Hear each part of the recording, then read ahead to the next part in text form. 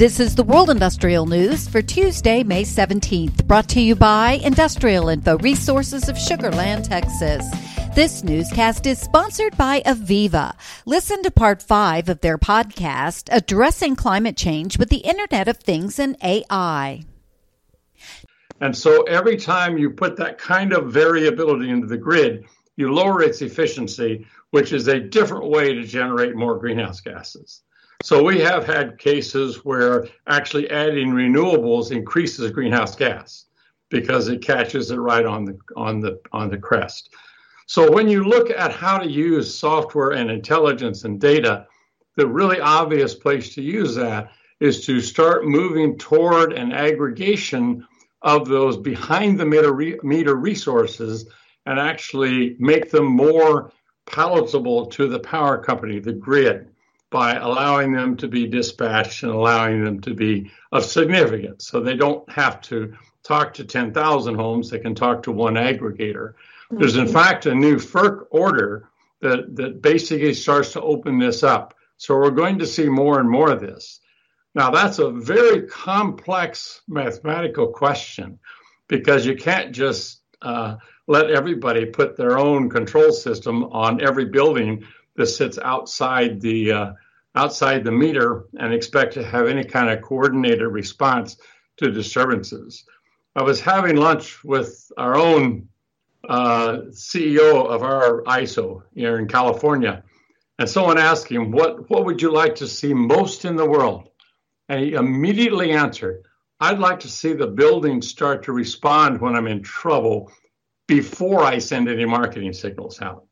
So we're really getting down to where if you want to control down to the speed that the power systems need it, there's a trade-off between efficiency, intelligence, and the actual generation. To hear the full podcast, search for IIR's Industry Today podcast on your favorite podcast provider.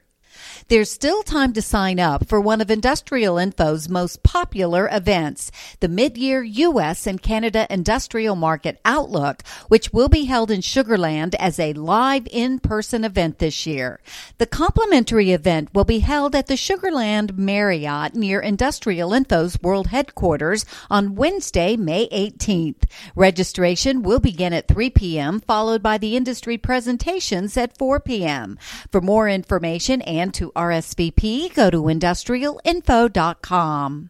Strong demand for gasoline and diesel has significantly increased refiners' revenue, earnings, and margins, or crack spreads. Refiners now have plenty of cash to perform maintenance, and they have been spending it to ensure their plants have a high utilization rate during the traditional summer driving season, which is between Memorial Day and Labor Day. Data tracked by IIR Energy showed refinery maintenance spending for the second quarter of 2020 fell to $354 million, well under comparable year-earlier data for 2019 and 2018. But as the nation started emerging from the economic lockdowns in late 2021 and accelerating in 2022, refinery maintenance spending jumped. Estimated maintenance spending in the current quarter is projected to exceed comparable pre-COVID-19 levels. Performing scheduled maintenance on refineries means they are less likely to face unscheduled outages when they run at high levels of utilization, like during the summer. IIR Energy's Paul Capello said, that means there should be no problem with transportation fuels on the supply side this summer. As crude oil production struggled in 2021, natural gas production in the Bakken Shale boomed to an annual high of 2.97 billion cubic feet per day, reversing an 8% decline in 2020, according to the U.S. Energy Information Administration. Companies operating in the area saw corresponding growth in production and profits and are tailoring their plans for 2022 and 2023 developments accordingly.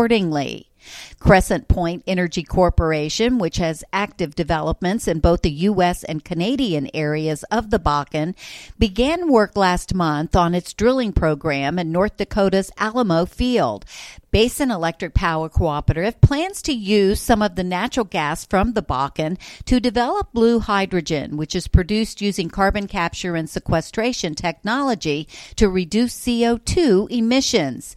Industrial Info is tracking nearly $6 billion worth of natural gas production, processing, and pipeline projects across the Bakken shale areas of the U.S. and Canada, more than $2 billion worth of which already have started construction. The European Commission is committed to boosting the production of hydrogen via electrolysis tenfold throughout the European Union in the next 3 years. At a meeting with 20 industry chief executive officers from leading hydrogen and energy companies, a joint declaration was signed whereby industry committed to a tenfold increase of its electrolyzer manufacturing capacities by 2025. And the United Arab Emirates continues to push for more capacity, better diversification, and consistent growth in its petrochemical sector. To reduce its economic dependence on oil and gas, the UAE is investing heavily in technologies such as green hydrogen, green ammonia, blue hydrogen, and blue ammonia. For details on these and other breaking news, read the full stories at www.industrialinfo.com. I'm Peggy Tuck, reporting for Industrial Info News.